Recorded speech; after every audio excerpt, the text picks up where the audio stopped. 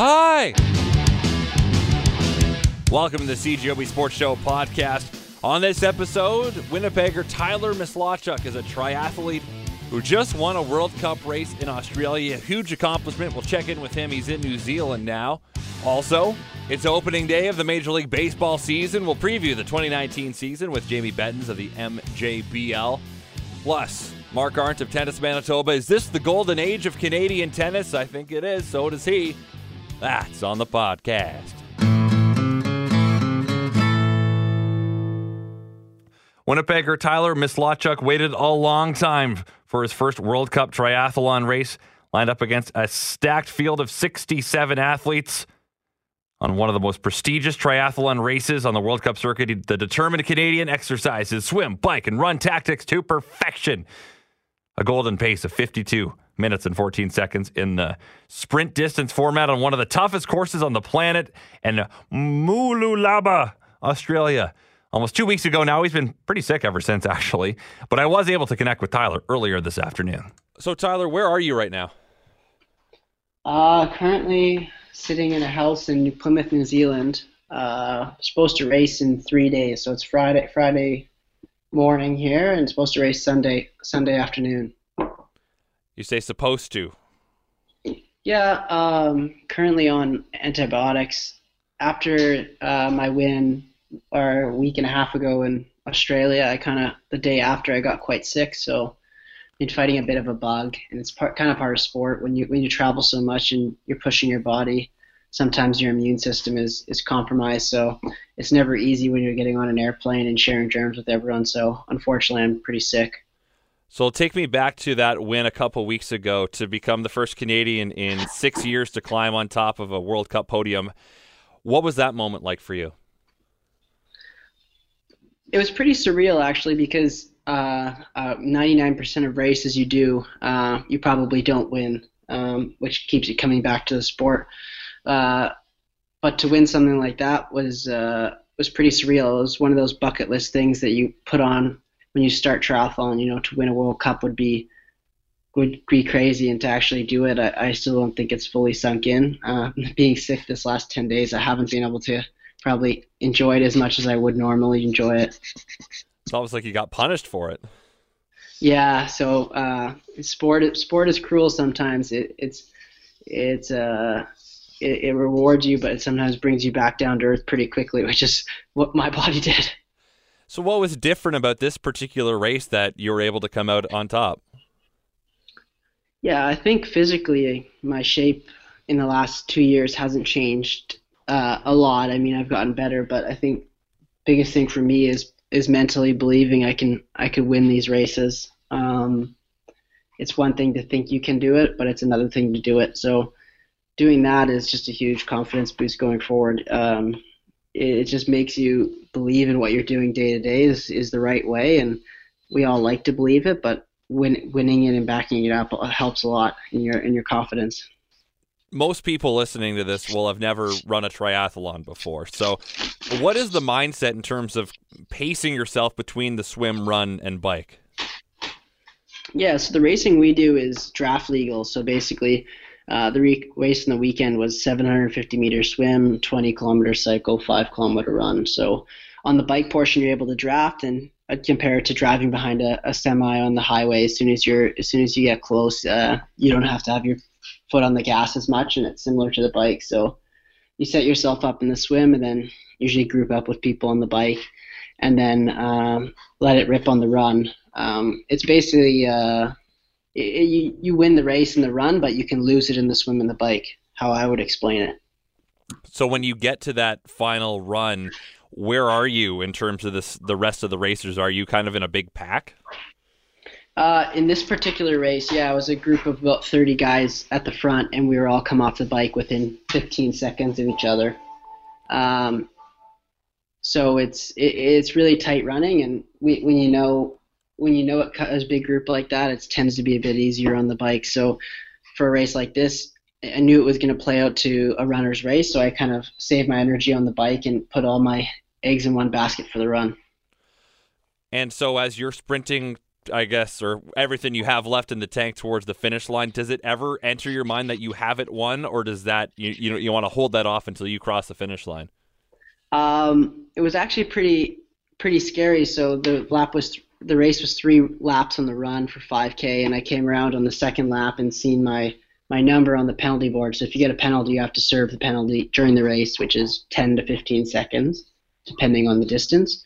And it was a mistake, so they put the wrong number up. But with the second lap to go, I thought I had to serve a penalty from going from leading the race to thinking you have a penalty with such close racing. I thought my day was over, so I came around the last lap and found out I didn't have the penalty. It was a huge relief. Well, did it actually maybe motivate you to give her more because you thought you had a No, penalty? totally, yeah. So I thought I had a penalty, so I actually put my foot on the gas a bit and opened up. I think with mile left, I had 16 seconds on the guys, and the penalty was only 10 seconds. So had I not had that penalty, I probably wouldn't have had to dig as deep. But thinking I did, I dug as deep and then kind of got to enjoy it on the last lap. So how long does it take your body to recover after a triathlon? Obviously, you got sick, but like normally. Yeah, it depends. A lot of depends on the travel. So if let's say I'm at home in Winnipeg, I do a triathlon, I go back to my own bed and get a good sleep. It takes a day or two, or maybe 3 days if you've raced really hard. But sometimes it can be a week or 2 weeks. It just really depends. For example, I'm going to race this Sunday, kind of a bit under the weather, then I'll fly back to North America, which is a huge trip. So that obviously takes a huge toll on your body, and it's kind of underestimated. I'll probably take over 50 flights this year, so it kind of adds up by the end of the year on fatigue levels and recovery and all that stuff. Do you enjoy flying, or is it just a part of the trade? I enjoy flying if it's for vacation, not for racing. We've got to pack our bikes at every race, so it means dismantling our bike, taking it all apart, putting it in a box. So that kind of takes a little bit of the fun out of it. I love traveling, but maybe not the airplane or airports. I could do without those. So you were in Australia, you're in New Zealand now. These are places a lot of people don't get to visit. Is this give you an opportunity to at least do some kind of exploring, or is it just totally race focused all the time? No, it is race focused, but if you're smart about it, and as I've gotten older, I'm turning 25 this year. Maybe when I was 18 or 19, I wasn't as smart about getting to enjoy the places, but if you do it in a smart way and you get to see a lot of the world that you don't take for granted. For example, in the last 6 weeks, I've been to Singapore, Thailand, Abu Dhabi, Australia, and New Zealand. So a huge trip and places a lot of people don't get to see in their lifetime. So I'm very lucky. Do you have a favorite spot to race in? It is. I think it actually is New Zealand. I've had some really highs and really lows here. I broke my jaw here in 2014 and came fourth in the race last year here. But from breaking my jaw in 2014, the community here is really nice and really helped me out in that tough time. I was in hospital for 8 days. So ever since then, I've had a soft spot for New Zealand. So you were down there when the terrorist attack at the Christchurch Mosque happened. Do you get a sense of the reaction of that community, the how that country is doing after that? Yeah, so I was actually in Australia. It was 2 days before I flew to New Zealand, but obviously being so close and now being in New Zealand, you see the wake, and the people have really there's a lot of memorials and a lot of fundraising and awareness here. So it's definitely hit communities around New Zealand. We're obviously pretty far from where it happened in Christchurch, but yeah, it doesn't go unnoticed, and it's a sad time for the country. So how often do you get back to Canada during the season? I'll be back in Canada in June. I'm kind of doing a whirlwind trip here and try to avoid the winter. Winnipeg's a bit cold for me during the winter, so I'll head to the States just to keep warm for a bit, and but mostly all summer, and tend to be in the off season, always at home, enjoying a beer or two with my family, So I'd probably say, 60% of my time is in Canada and 40% is on the road. But again, 60% in Canada doesn't always mean I'm in Winnipeg. That's my home and where my bedroom is, but you just have to travel, and I'm on the national team, so that's another factor that we train out of Victoria, BC a lot. Are you a Jets fan? Yeah, huge Jets fan. I remember last year when they won their game against Nashville. I was watching it the night before in my hotel room in Japan when everyone else was asleep, and I probably should have been asleep, but I had a little tear in my eye and went out the next day and raced with a bit of emotion. So are you going to be able to keep tabs on them again this playoff run that they're about to go on? Oh, 100%. My dad's always keeping me updated. I mean, he works closely with that, so we're in constant communication, and I'll try to stream almost all the games as long as it's not 2 or 3 a.m. Then I'll have to keep off the social medias and watch it the next morning. So you have the ability to record it and watch it the next day? Yeah, I like to live it live, so I'll rewatch it without watching anything. Yeah. The life of a sports fan abroad, I guess, it's a tough one for watching sports back home, but that's a true fan commitment. Yeah, true fan commitment, and it's not quite the same when I'm training with other Canadians, and I'm obviously the only Winnipeg. So when the team wins, the people tend not to get excited. I train with people from Toronto or Vancouver, so not always the same fan base. Well, Tyler, I appreciate you taking time to talk to me tonight, and get some rest. Hopefully you feel better and able to race in that race in New Zealand. Thank you very much for the call. I appreciate it.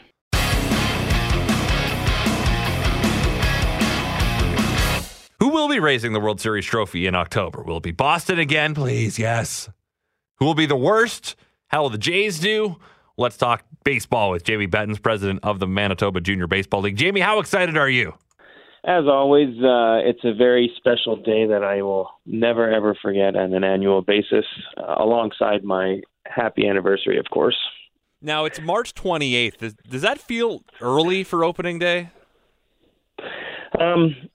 It does and it doesn't. I mean, with the snow melting, and for me, the fever hits, late January, early February, once you start talking about pitchers and catchers reporting.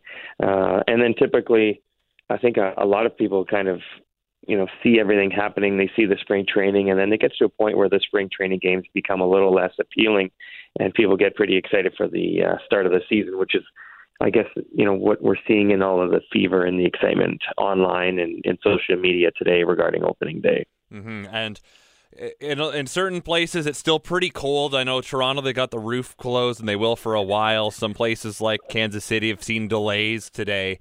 But it's one of the sports where you kind of run the gamut of all the seasons, right? You go from chilly spring to just hot summer, and then you want to be playing again when it gets cold again. Absolutely. It certainly sells a lot of different types of apparel. The toques and jackets can come out now, and they can come out again in the fall. And like you said, even Colorado sometimes gets a few games that get snowed out at this time of year. And, for those older players, it's not the easiest time to get loosened up, or even some of the Latin American players that are used to playing in that hot weather all the time. There's a bit of a shock for everybody, and it takes a little bit of time, extra time for everybody to get going, but everybody's ready to go. Toronto Blue Jays this year, it's been a few years since they had their magical runs to back-to-back American League Championship Series in 2015 and 2016, but they are in rebuilding mode. What should the expectations of fans be for the Blue Jays this year? I think from a fan perspective, there has to be a level of patience that needs to be held. However, I think the fans are entitled to seeing some level of accountability towards the rebuild project. I think it's a kind of a hand-in-hand thing. From a fan standpoint, though, there are going to be some ups. There are going to be a few more downs. But I think they have, a very workable core. I think yesterday's trade of Kendrys Morales definitely sends that final signal that, okay, it's a transition into the younger guys. They paid over $40 million move into this transition and pay players to play against them now. So, patience, but at the same time, take a good look at the future here. When you see Guerrero, when you see Bichette, Kevin Biggio, and some of these other players out there, those guys, maybe one or two of them will be able to step in and contribute. None of them will be able to contribute at a Hall of Fame level or anything that will instantly turn the franchise around, no matter what your last name is. So a little bit of patience, but some optimism for the future for sure. The one name that people are looking for is Vladimir Guerrero Jr. Of course, had that magical walk-off moment in Montreal during spring training last year. People wanted maybe to see him get more time in the big leagues. He's down in the minors right now, battling an oblique injury, if you want to believe how serious it is, if they're just trying to delay his service time. But how excited should Jays fans be about this guy? Well, some of the terms that,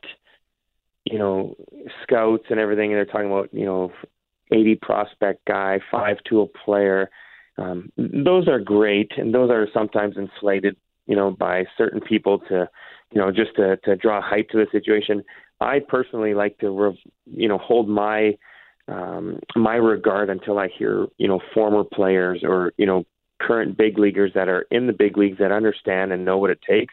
And when you see Joe Carter, when you see Devon White, when you see Roberto Alomar come back into the media and then say, this kid is for real, or even manager Charlie Montoyo saying, I'm really excited to get this guy up here and see what he can do to help this ball club.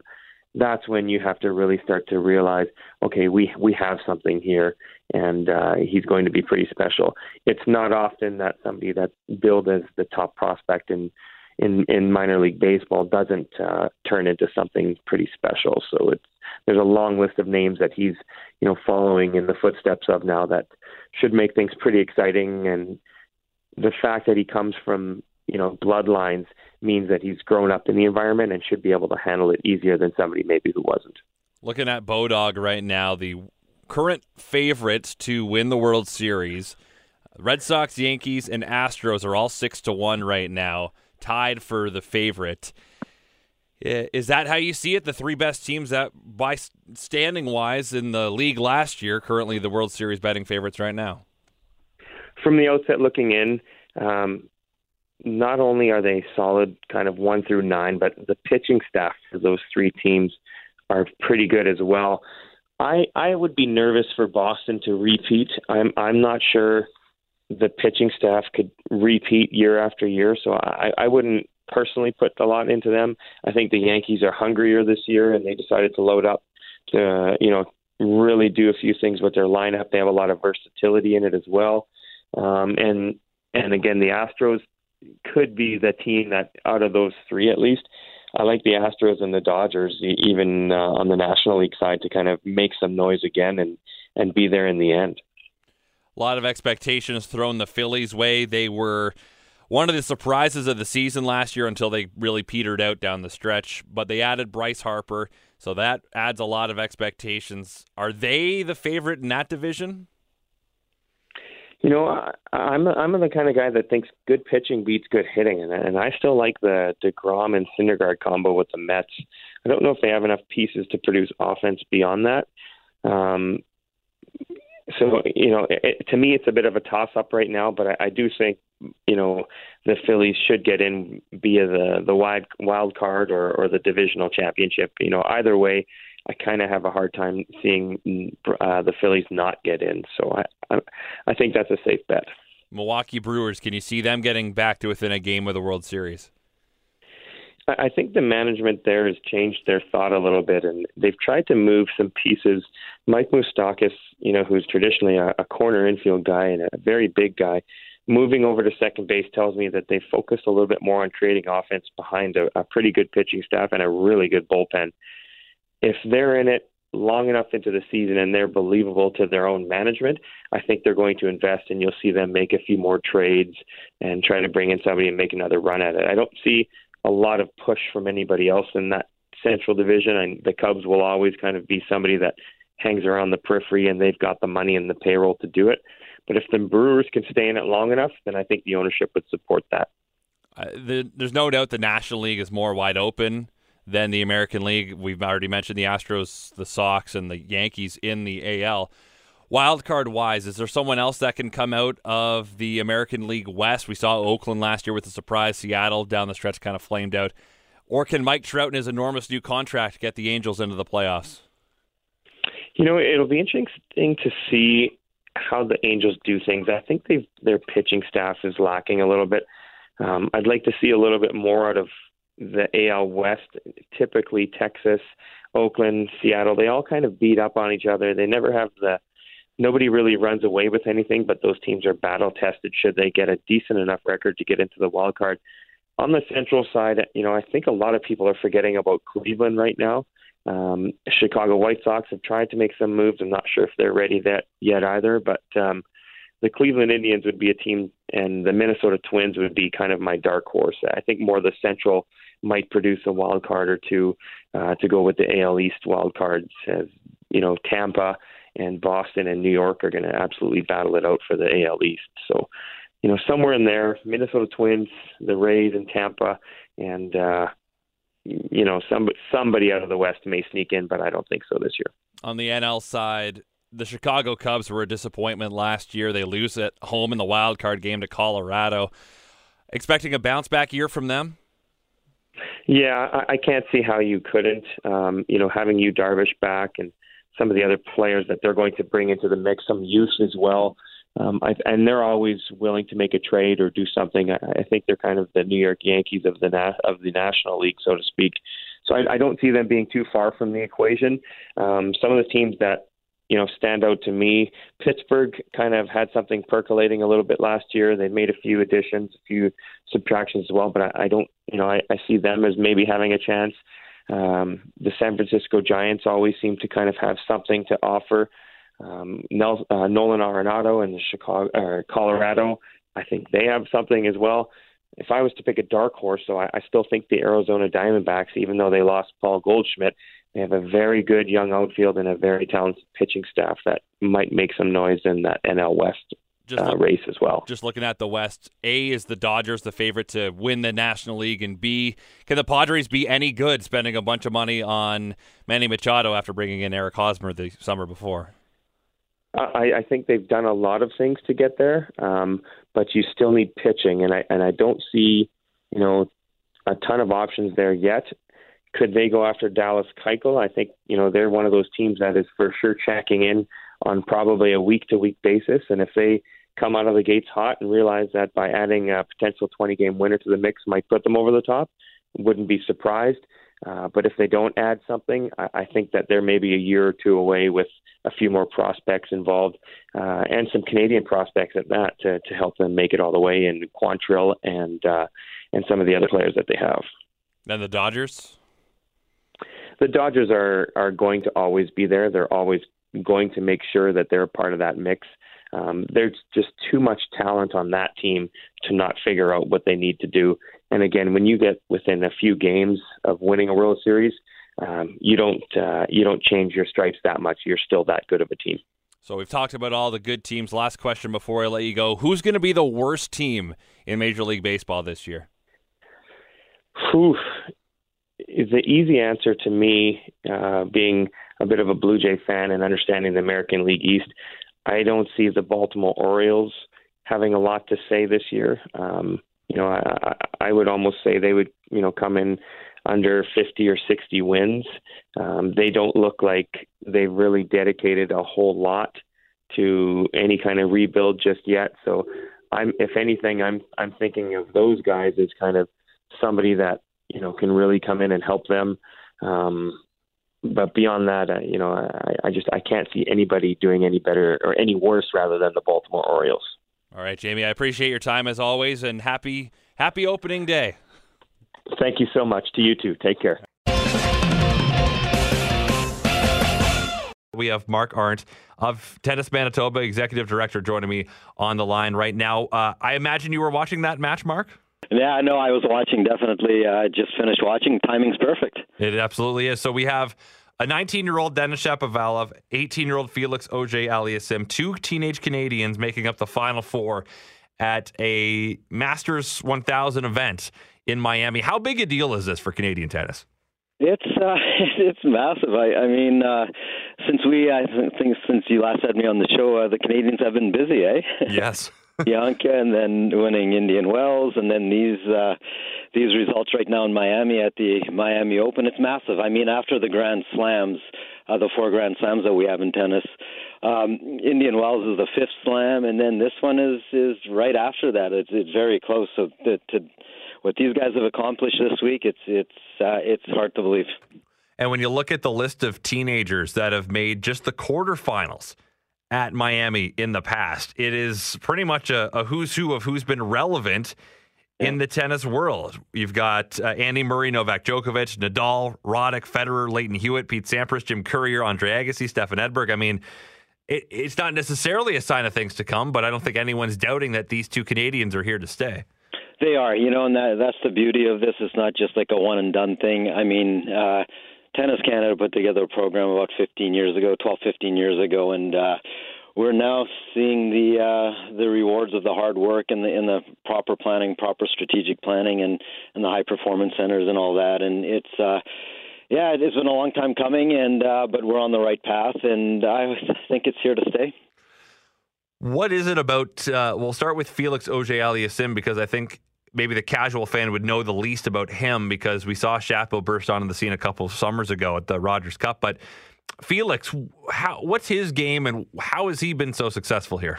He's, his game is he's an all-court game. He's good from the baseline. He's good at the net. His serve is coming as well, and he's an athlete. First and foremost, he is an athlete, and definitely. In all the sports, people start specializing at a certain age, and they groomed him to be an athlete. So all around, you can tell just his movement and his quickness, and also between the ears, he's got what it takes between the ears. He's tough mentally, and it was shown this week and even 2 weeks ago in Indian Wells, and that's a great thing. But I asked actually the director of or the vice president of high performance at Tennis Canada what makes Felix and Dennis so good, and he looked at me and straight out said their parents. I mean, the parents, they do coach tennis, they have their own academies and things like that, but what they did was they basically came to Tennis Canada with their boys and said, here, you guys take care of these guys. You guys do what you have to do. We'll stay out of the way, and that's the biggest thing. I mean, the parents stayed out of the way, and you hear horror stories out there with sports parents where they get in the way and not here, and that's what the thing is with these two families at least. Well, you look at someone like Richard Williams at the other end. How present he was with the Williams sisters, and obviously Serena turned out okay, and so did Venus. But that's definitely a big part of the equation, especially if you're looking at two players and Bianca as well, 3 players that are still teenagers.